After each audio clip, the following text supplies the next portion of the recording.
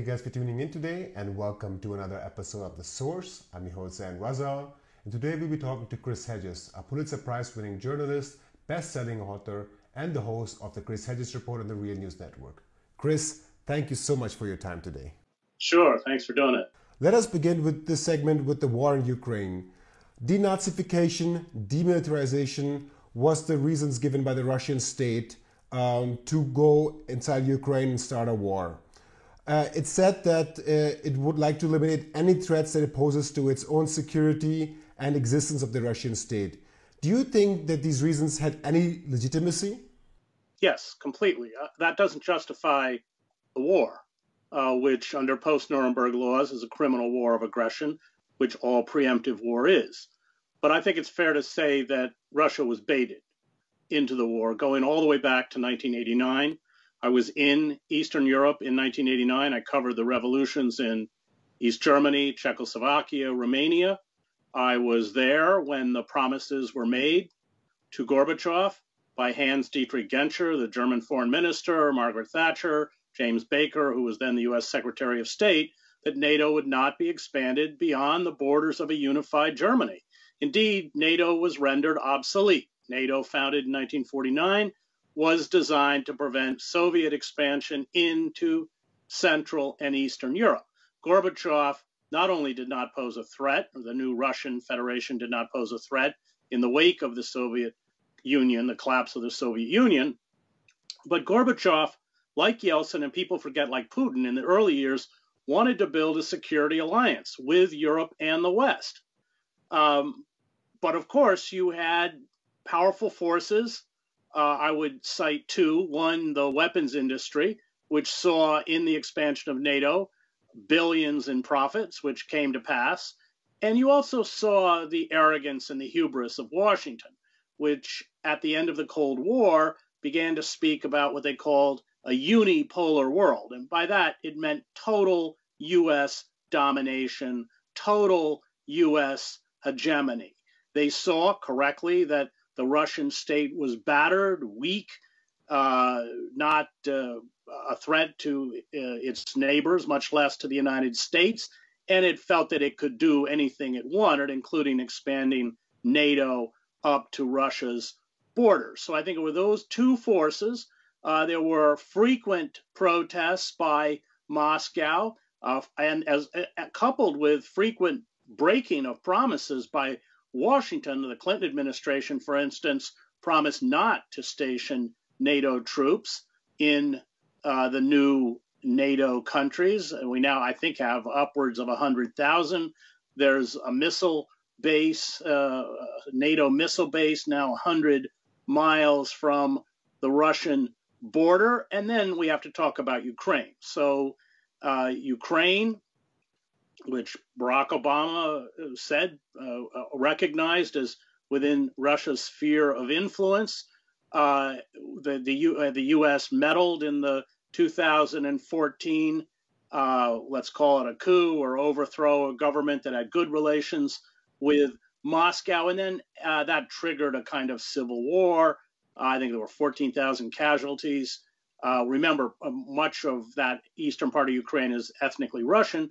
And then Ukraine became a kind of de facto NATO country. 100,000 Ukrainian soldiers were trained by NATO. There were American advisors, British advisors.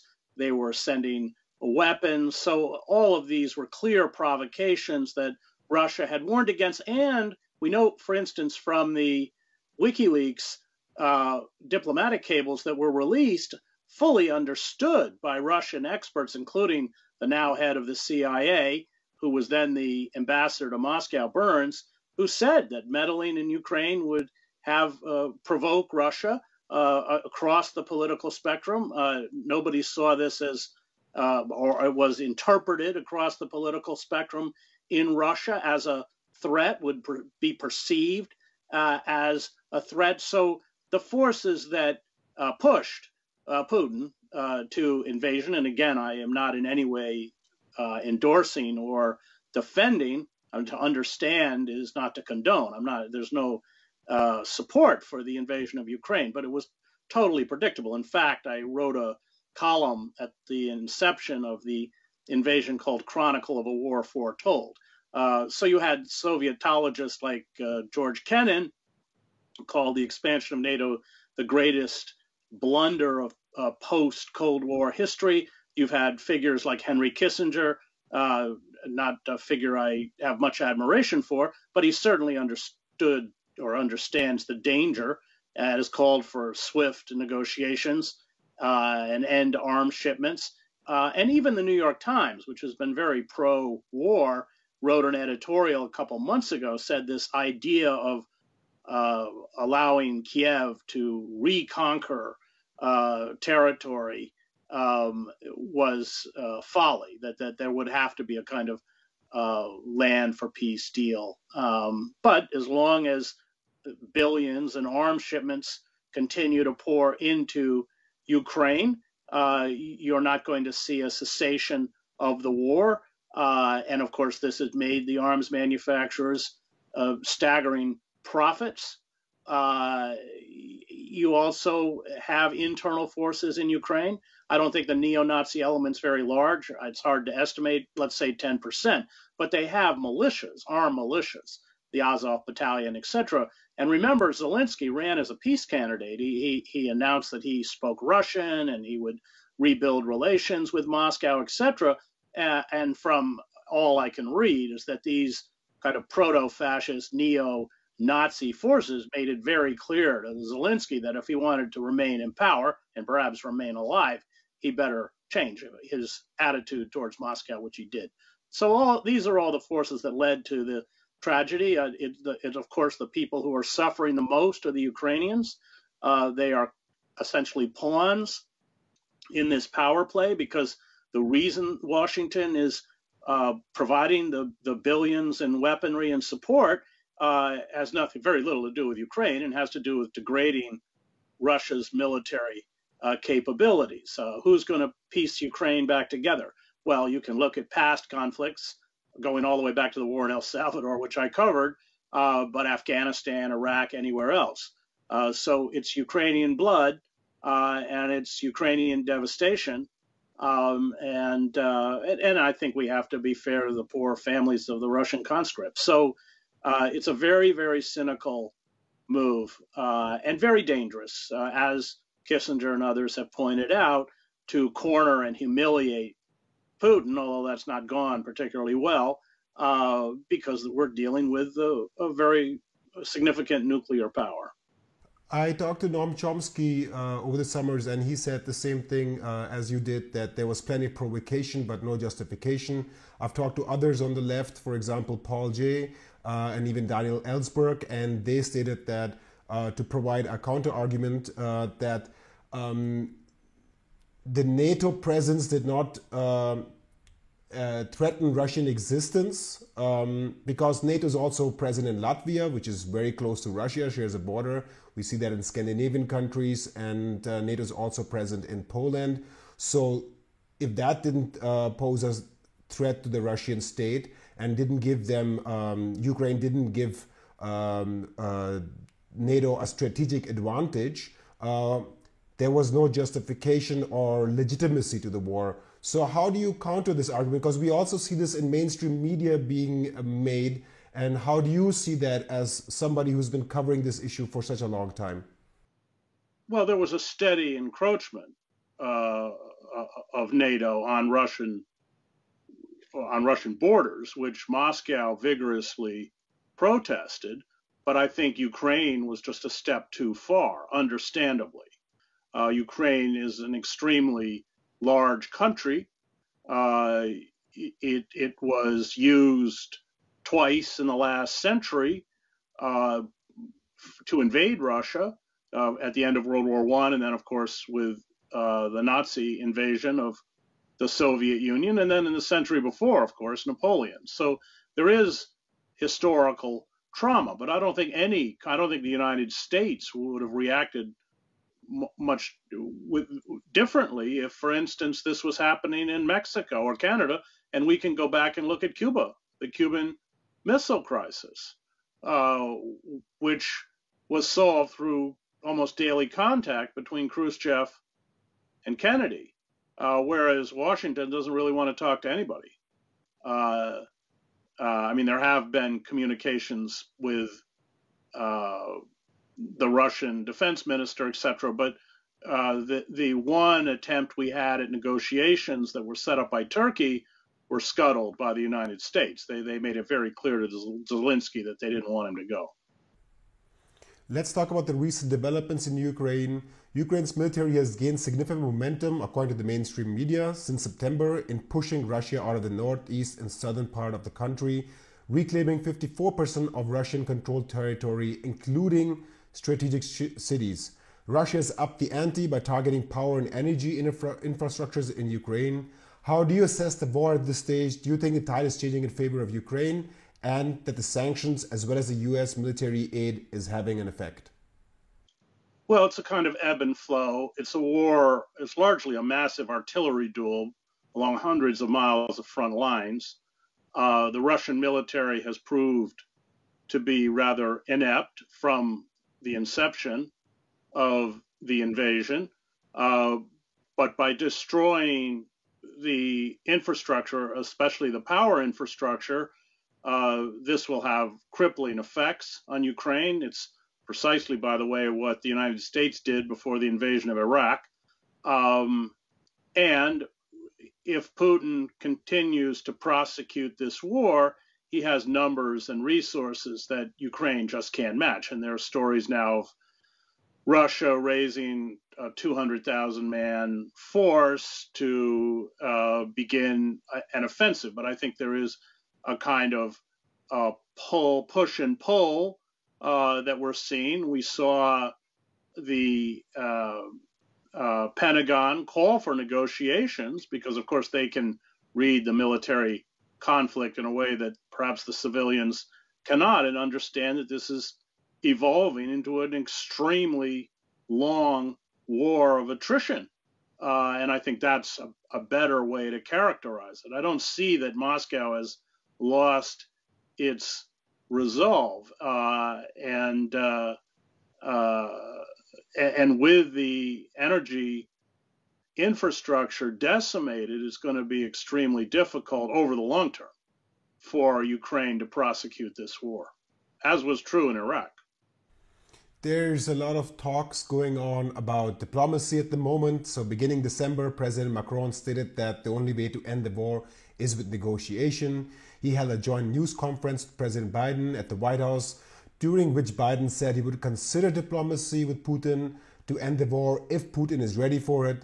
The German Chancellor Olaf Scholz also reportedly spoke to Vladimir Putin for an hour. It seems that the West is shifting its position from supporting Ukraine military at all costs towards diplomacy. How do you assess the shift in rhetoric, and do you think this is much a tactic played by the West, or do you think there's some genuine intention to halt this war? No, the West is completely divided. So Europe, which is paying the price in terms of energy bills and inflation and everything else, the German industry has taken a tremendous hit, but the United States is not paying the price. So there is this sentiment within Europe, but that sentiment doesn't exist in Washington. And Washington is quite happy to sacrifice both Europe and Ukraine for its geopolitical ends, and that's what we're seeing. So this division within the West is, if it continues, and if Europe suffers economically at the level that it is suffering now, I think that that will exacerbate these divisions between Washington and Europe. So there's no unification within the West. Biden, that's just lip service. Washington has made no effort, nor shown any inclination to negotiate.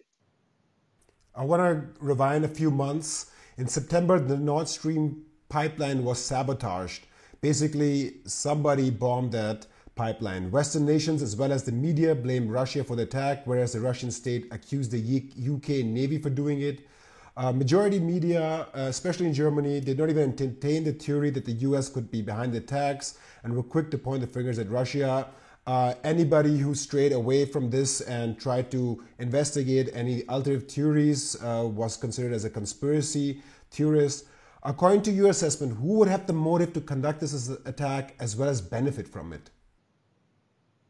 I don't see why the Russians would blow up their own pipeline, but that's conjecture. I was a reporter most of my life, and I can tell you that once a war starts, both sides lie like they breathe.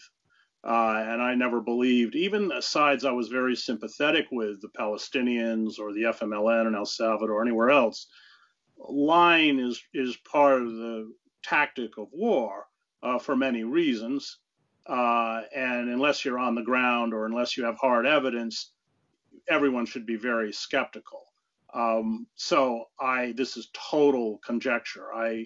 I don't pretend that I know or have a hard opinion, but I have a hard time understanding why the Russians would have blown it up. I would like to also talk about this justification and understanding thing that you mentioned at the beginning. In the German media landscape, at least, cultural debate that's happening around this war. At the moment you start providing reasons and background in NATO, you get put into the, I would say, drawer, which is called trying to justify Putin's war, or a Putin stooge, or a Russia state advocate. How do you see this? Why is this tactic being used?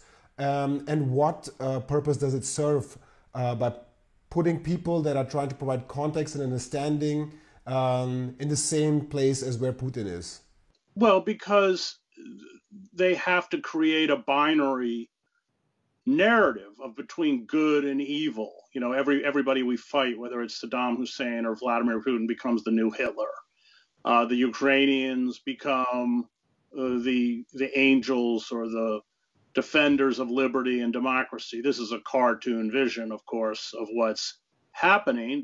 But this happens in every conflict. But I think it's especially important for those who are prosecuting the war to maintain that narrative because we're not directly involved in Ukraine. And at a certain point, especially with the economic suffering that is afflicting Europe and to a lesser extent the United States, people are going to ask, why are we pumping all this money into Ukraine? We've given more money to Ukraine, the United States, than we spend on the State Department, annual budget of the State Department. And so I think that there's special vigilance in terms of shutting down voices. But, you know, this is taking that conflict out of context. The Israelis are quite good about doing this vis-a-vis the Palestinians. But it's the equivalent of accusing somebody who talks about the Versailles Treaty and the onerous reparations that were imposed on Germany as leading or causing the rise of fascism as being a fascist. It doesn't make any sense. I mean, if we don't understand how these processes work, then we're not going to prevent a crisis from happening. I would like to examine militarization, which you just briefly mentioned. The US Senate recently passed legislation on authorizing a record $858 billion in annual defense spending. Germany just a few days ago approved $8.8 billion purchase of US F-35 fighter jets that is produced by Lockheed Martin and can carry potential nuclear warheads. Additionally, the US recently gave $400 million in military assistance to Ukraine. And since Biden administration came into power, we're close to $20 billion. When it comes to social spending, we see countless hours of debates and stalemate. But when it comes to military spending, we don't see the same, let alone discussion in mainstream media that puts domestic social spending in contrast to military spending. Why do you think this is the case? Because you can't defy the war industry. Your political career is finished. Even Bernie Sanders won't defy the war industry. And that's why Karl Liebknecht called the military the enemy from within. They're hollowing the United States out from the inside. I don't know if you've been recently to the States, but our infrastructure is out of the developing world. Our trains are a wreck, our bridges and roads are decayed, our cities are in ruins. I mean, it's a classic oligarch state with a concentration of wealth in the hands of a few, and well over 50% of the population struggling at subsistence level. You see, of course, this is true in the UK, which has better social services. I mean, they have the NHS, which we don't have, but there's this neoliberal assault, which is and deregulation, which has distorted these countries, and of course, fuel the rise of proto-fascist movements in Germany and in the United States, Hungary, everywhere else. It has the same cause, these vast economic distortions and the callousness of the neoliberal state towards the citizenry. You mentioned Bernie Sanders. In the large parts of the US, the left has abandoned the anti-war stance. Even the so-called progressive caucuses are no longer questioning US involvement in Ukraine or involvement in the South China Sea. Why is this the case, especially when we take into account US military adventurism of the last 20 years? One would have thought we've learned a lesson, not just the last 20 years, but if you even look in the last, since the post-World War II period, we should have learned a lessons from Vietnam. How come we have historical amnesia and keep on forgetting what military intervention and adventurism has on our society? Why is this the case? Well, historical amnesia is orchestrated by a compliant media, some of which is actually owned by the defense industry. It's political suicide at this point to take on the war industry, which Sanders knows. They build F-35s in Vermont. The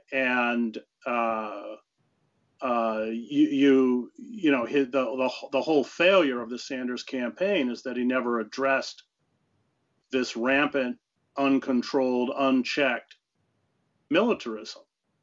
And that's how empires die, by the way, as Arnold Toynbee and others have written. That military establishment, which was true in pre-World War I Germany, it was true in the Austro-Hungarian Empire.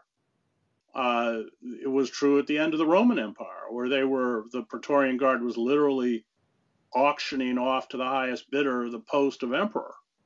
And when that militarism, it disembowels the country. It's a kind of cancer within. So it doesn't matter how many military debacles it orchestrates, starting with Vietnam, 20 years in the Middle East. They're never held accountable. They leap from one fiasco to the next. I mean, the only reason we continued the war in Afghanistan, we know from the leak of the Afghan papers, it wasn't a leak actually, it was obtained through a Freedom of Information Act by the Washington Post. All of the military strategists and politicians understood that the war in Afghanistan was unwinnable. But Raytheon, Lockheed Martin, Northrop Grumman, General Dynamics, they were making a fortune. And so the war just continued because they can't be crossed. And that's extremely dangerous because they set policy.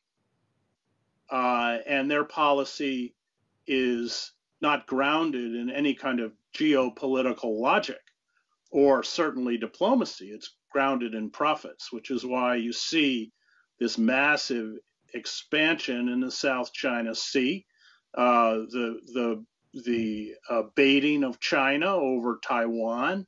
It's money, but it's extremely dangerous. We always look at politicians or the media, but I would also like to focus on society, people in general. So, for example, when the war in Ukraine broke out, a lot of people supported the Ukrainian flag.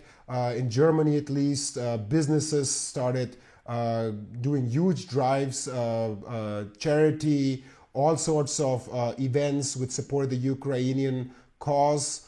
But however, when we saw the US invade Iraq, although there was huge demonstrations taking place, We didn't see the Iraqi flag being touted. We didn't see a lot of businesses getting involved and supporting the standing up against the U.S., calling the U.S. war criminals. We're seeing the same case right now in the Yemenis war, or what Israel is doing to Palestine with its resettlements. We don't see these flags. We don't see all of this hype. Can you talk about this cultural hypocrisy? Well, again, it's manufactured, as Noam Chomsky and Ed Herman point out in their book, Manufacturing Consent. So you have worthy and unworthy victims. Palestinians are unworthy victims. Yemenis are unworthy victims. Ukrainians are worthy victims. And the press falls completely in line. So they celebrate the suffering or highlight or report on the suffering of worthy victims and hold them up as exemplars of morality and virtue, and then either ignore or demonize the unworthy victims. That's long been a constant within the press, the commercial media, let's say, maybe not the alternative press that's not dependent on corporate money, but of course they're a marginal presence. So that's why, I mean, we should be, if you really care about justice, we should all be hanging Palestinian flags out the windows of our apartments, or the horror in Yemen, where tens of thousands of people, if not hundreds of thousands of people, are dying of cholera and starvation, and with U.S. weapons. It's a Saudi-run war, but it's U.S. weapons and U.S. logistics that make it possible. So it's that, I covered the war in El Salvador for 5 years, and we had not only Archbishop Oscar Romero was assassinated, but we had 4 American church women who were raped and assassinated by the National Guard. At the same time, in 1984, a Polish priest was killed by the communist government. And the Reagan administration used the murder of that priest to excoriate the Polish regime and whip up all sorts of support for its anti-communist rhetoric, and then essentially made excuses for the murder of Romero, and then the murder, although they were Americans, of the 4 church women.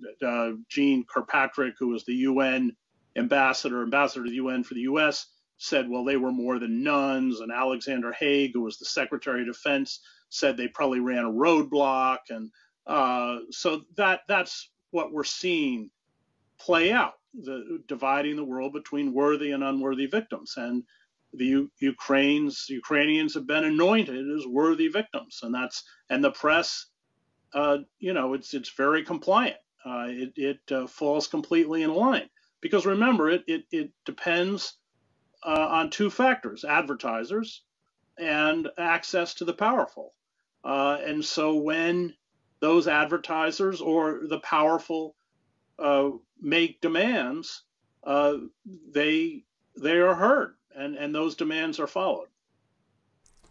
Let us close this topic of Ukraine before we move on to other topics by talking about solutions. What do you think could be pursued by the West, and also what could be done by the people to ensure that this war stops and we move along with peace? Well, the moment the West says we're going to pull the plug on the weapons, Zelensky and the Ukrainian government will get to the negotiating table as fast as they can. And that's really the solution. There has to be a demand, a quid pro quo with Russia that, number one, there's a ceasefire. Number two, Russian forces have to withdraw from Ukrainian territory that is not dominated by ethnic Russians. I think there is going to have to be some kind of trade of land for peace at this point. But as long as billions upon billions of weapons, and it's more than that, there's training, and the U.S. is providing intelligence reports to Ukraine, and now we're about to send Patriot missiles. It just keeps ratcheting up. And I know, I covered war for 20 years. When you open that Pandora's box of war, You don't control it. It controls you. You don't know where it goes. And it could lead to direct confrontation with Russia, which would be catastrophic. I would like to switch our focus to Iran, which is making a lot of headlines.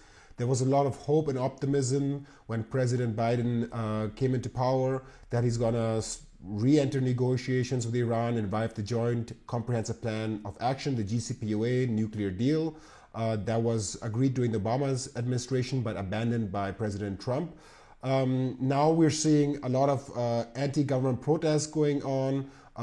People are asking for freedoms and rights and are pushing back against this theological religious government. Should the US reopen negotiations while the human rights situation is deteriorating in Iran?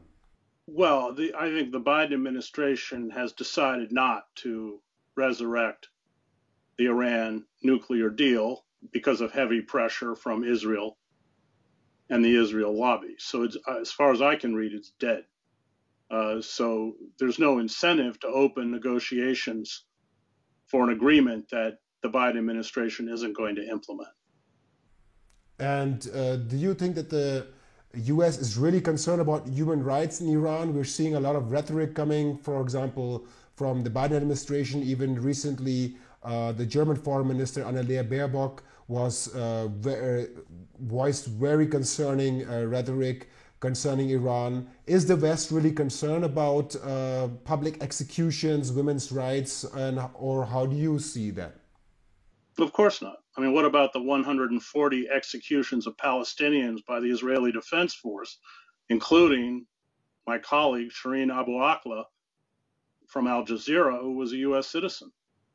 No, I mean, just look at the difference between the rhetoric about the egregious human rights violations carried out by Israel and those carried out by Iran. Again, it gets into that bifurcation of worthy and unworthy victims, and Palestinians, in the eyes of Washington and most of the West, are unworthy. You mentioned Palestine. Some people also bring up Saudi Arabia, where public executions happen every year of dissidents, of feminists, of activists. We can also see that in other Gulf monarchies. How come the West is not concerned about the human rights situation there? What are the driving geopolitical and economic factors that hinder any sort of voicing of our politicians and media to address the situation there? Well, let's mention my friend Jamal Khashoggi, who was drugged and flayed to death and dismembered in the Saudi consulate in Istanbul. It was either Ankara, I believe. So I spent 20 years on the outer reaches of empire. These forces only, quote unquote, care about human rights when it's to their political advantage.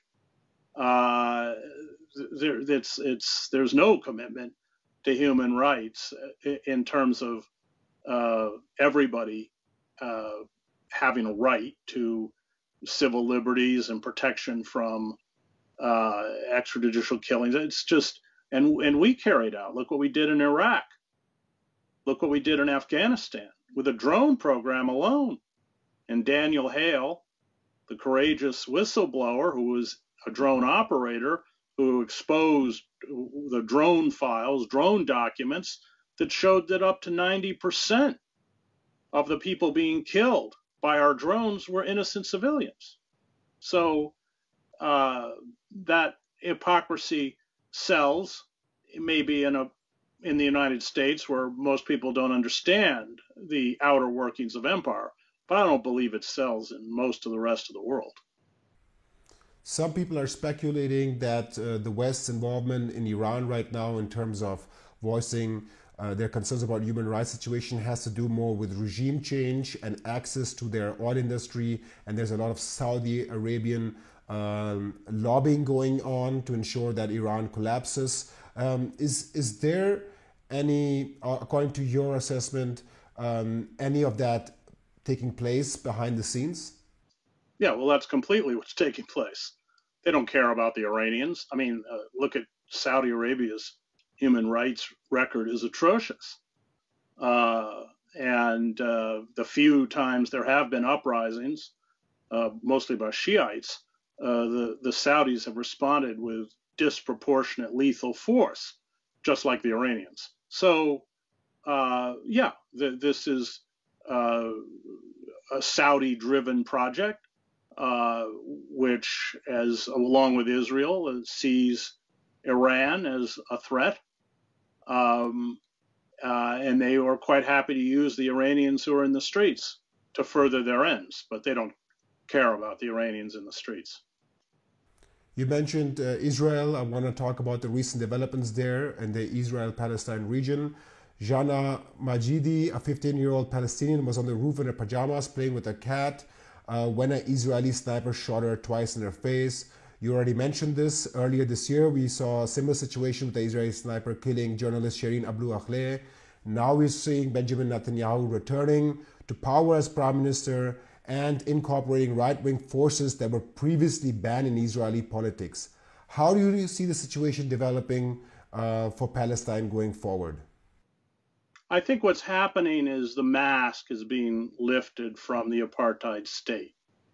It's always been an apartheid state, but in order for Netanyahu to get back in power, he's had to reach out to these Jewish extremists, these fanatic Zionists and religious bigots, and that has really exposed the lie of the old tropes that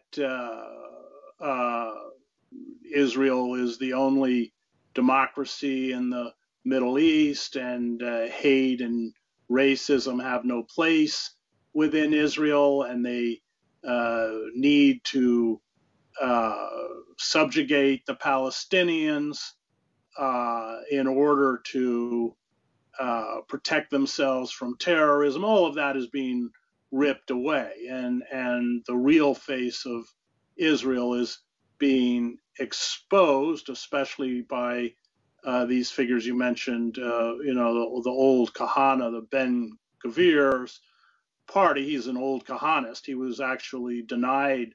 He was rejected by the Israeli military because of his extremism. I covered Rabin. He was very involved in this far right-wing movement that called for Rabin's assassination. They used to, at Netanyahu rallies, have an effigy of Rabin dressed as a Nazi and burn it. And Leah Rabin always blamed Bibi until she died for her husband's assassination. And I think that what we're going to see is, as bad as things are for the Palestinians, and they're pretty bad,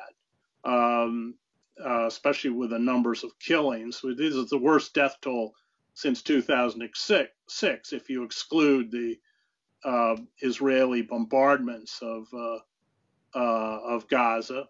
That'll all be ratcheted up. I mean, we saw, for instance, the murder of this Palestinian. It was caught on video where he was shot 3 times and then pushed to the ground and executed by Israeli soldiers. And Ben Gvir called the Israeli officer a hero. As, by the way, he calls Baruch Goldstein, the Jewish settler who in 1994 massacred 29 Muslim worshippers in Hebron. So I think that what we're seeing is the rise of a kind of Jewish fascism. And in some ways, it's a more honest portrayal because of what the Israeli state is about, the apartheid state is about. And it's part of the reason why figures, certainly within the military and other parts of the Israeli establishment, are panicking over this proposed coalition government that Netanyahu is putting together, because it's just going to be impossible for them to disseminate the usual lie or lies that has worked to really cover up what Israel is and what it does. Do you think that this will be the collapse of the apartheid state as we know it? Well, it could just become it could just become an open despotism. And it's very difficult to, I don't think the apartheid state is going to collapse until we build a serious sanction movement like we did with South Africa. That's why I'm a big supporter of the boycott, divestment, and sanction movement. But I think that that will fuel that movement and fuel the kind of repugnance towards Israel. We've already seen splits now within the liberal Jewish wing of the Israel lobby.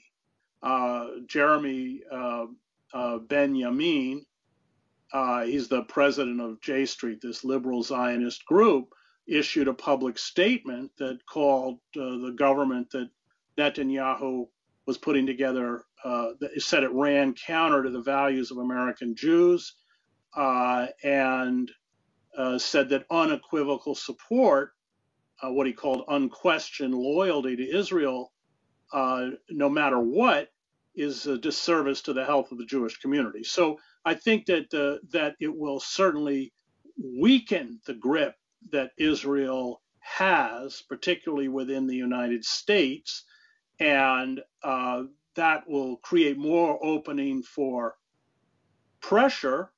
But I wouldn't go so far as to predict the fall of the apartheid state, although, of course, that's what I'd like to see. I want to move back to domestic issues, censorship and free speech. Elon Musk recently tasked, who took over Twitter, recently tasked journalist Matt Taibbi and writer Barry Weiss to investigate Twitter's past practices. And they've uncovered so far that the government was basically flagging certain posts that Twitter should review, and that Twitter was using the power of algorithms to censor or to limit the reach of conservative voices. What is your opinion about the significance that the recent findings have, and about this overall, what it means to free speech in the Western society? Well, it confirms what a lot of us knew, especially those of us who were hit by algorithms, but it's nice to have the documentation that proves it. Although Elon Musk is certainly hurting his own cause by censoring journalists who have been critical about him from Twitter, which I think that was a big mistake. I mean, he's a very mercurial and rather bizarre figure. But I think the upshot of those Twitter files is that it does confirm what a lot of us knew. And in that sense, it's an important piece of journalism in terms of its documentation of not just censorship, but the collaboration between the national security state and large social media platforms like Twitter. And that's also what those files have exposed: constant communication, requests from the FBI, Homeland Security to ban certain people, which they almost universally did, or shadow ban them, at various gradations of limiting access to certain people on social media, which they employed. So I think for those of us who followed it closely, there weren't any surprises, but we didn't have the documentation to prove it, and now we do. Major media outlets in The Guardian, The New York Times, Le Monde, Der Spiegel, El País collaborated and published a joint statement for Julian Assange. And I quote here: "This indictment sets a dangerous precedent and threatens to undermine America's First Amendment and the freedom of the press." Why do you think it took so long for major media outlets that benefited so much greatly from WikiLeaks' work to band together and finally release a statement? I don't know, because I wasn't on the inside. I'm glad they did it. It's very late, but it's better than not doing it.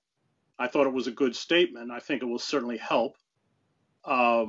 Whether that will get the Biden, I mean, Biden's a very timid figure, and he was appointed by Obama as his vice president because, although a Democrat, he in essence voted Republican. I mean, this guy supported segregation, and he was against school busing, and he was against abortion, and he was one of the architects, not only of the Iraq War, but the massive expansion of our prison system, more than doubling the prison population, arming police forces with military-grade weapons. This is all Biden.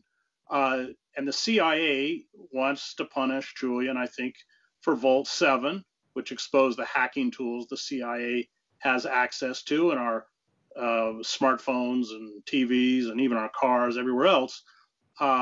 So whether Biden will stand up to them, I find that doubtful, but I certainly thought that this statement was important and probably put more pressure on the Biden administration that other supporters of Julian, such as myself, are able to do. Julian Assange's legal team will appeal the decision, and also I think they're taking the route of going to the European Human Rights Court, which the UK is still obliged to. If all of these attempts fail and Julian Assange is extradited to the United States, do you think he will receive a fair trial in the United States? No, of course not. He's being sent to the Eastern District of Virginia for a reason. That's where they lynch everyone. But we know that it's not a fair trial because I've sat in on the proceedings in London. Look, if it was a fair trial, it would be dismissed because the CIA videotaped his meetings with his attorneys, eviscerating attorney-client privilege. That alone should invalidate the trial. And then there's all sorts of other issues. I mean, let's begin with the fact that he didn't commit a crime. He hasn't committed a crime.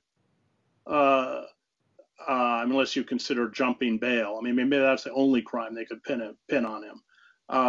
But certainly for what he's charged with,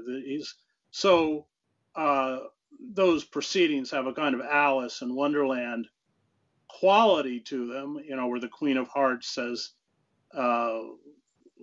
let's announce the sentence before you hear the evidence. That's kind of what's happening. And Baritza already has everything written out on her laptop. I mean, she was the lawyer in the lower court who it's a kangaroo court. It's a show trial. It's not the best of British jurisprudence, but stinks of the kind of Lou Bianca. And I think that's why they make it so difficult to cover. For anybody who has any shred of credibility, it must be a phenomenal embarrassment because it just shows the bankruptcy of the legal system in this particular case. A lot of supporters of Julian Assange also watch our channel. For them watching right now, what do you think ordinary people can do in order to stop this extradition, or at least create as much awareness as possible in this case? Protest, because I was in the courtroom when Baritza started complaining about the noise outside, so they know people are out there, and I think that's we have to. I was invited, as you may know, to Julian's wedding. There were 6 of us. We didn't get in. The prison authorities wouldn't let us in. But it didn't matter. They didn't want me to write about it, obviously. But I just went home with Stella and John and Gabriel and everyone else from his family and interviewed them and wrote about it anyway. Every effort to humanize Julian, of course, is something that they block. But I think the protests, they have an effect. I was in the courtroom when she wouldn't have mentioned it if it didn't disconcert her. Chris, to my last question, we are currently in our crowdfunding campaign to ensure that we can continue as an independent and nonprofit journalistic outlet going forward in 2023. How important is it to support independent and nonprofit media outlets like Activism Munich? Well, it's key to support independent grassroots movement that does not take money from corporations and governments, because it's the only way you're going to hear the truth at this point. The media landscape, the commercial media landscape, including the New York Times, where I worked for 15 years, is atrophied under economic pressure. Remember, their advertising is down significantly, and so they have become even more obsequious to the centers of power because they don't want to lose. They don't want to lose anymore, and they're even more anemic. So this makes alternative media that much more important. Chris Hedges, Pulitzer Prize-winning journalist, thank you so much for your time today. Thanks for doing it, Zane.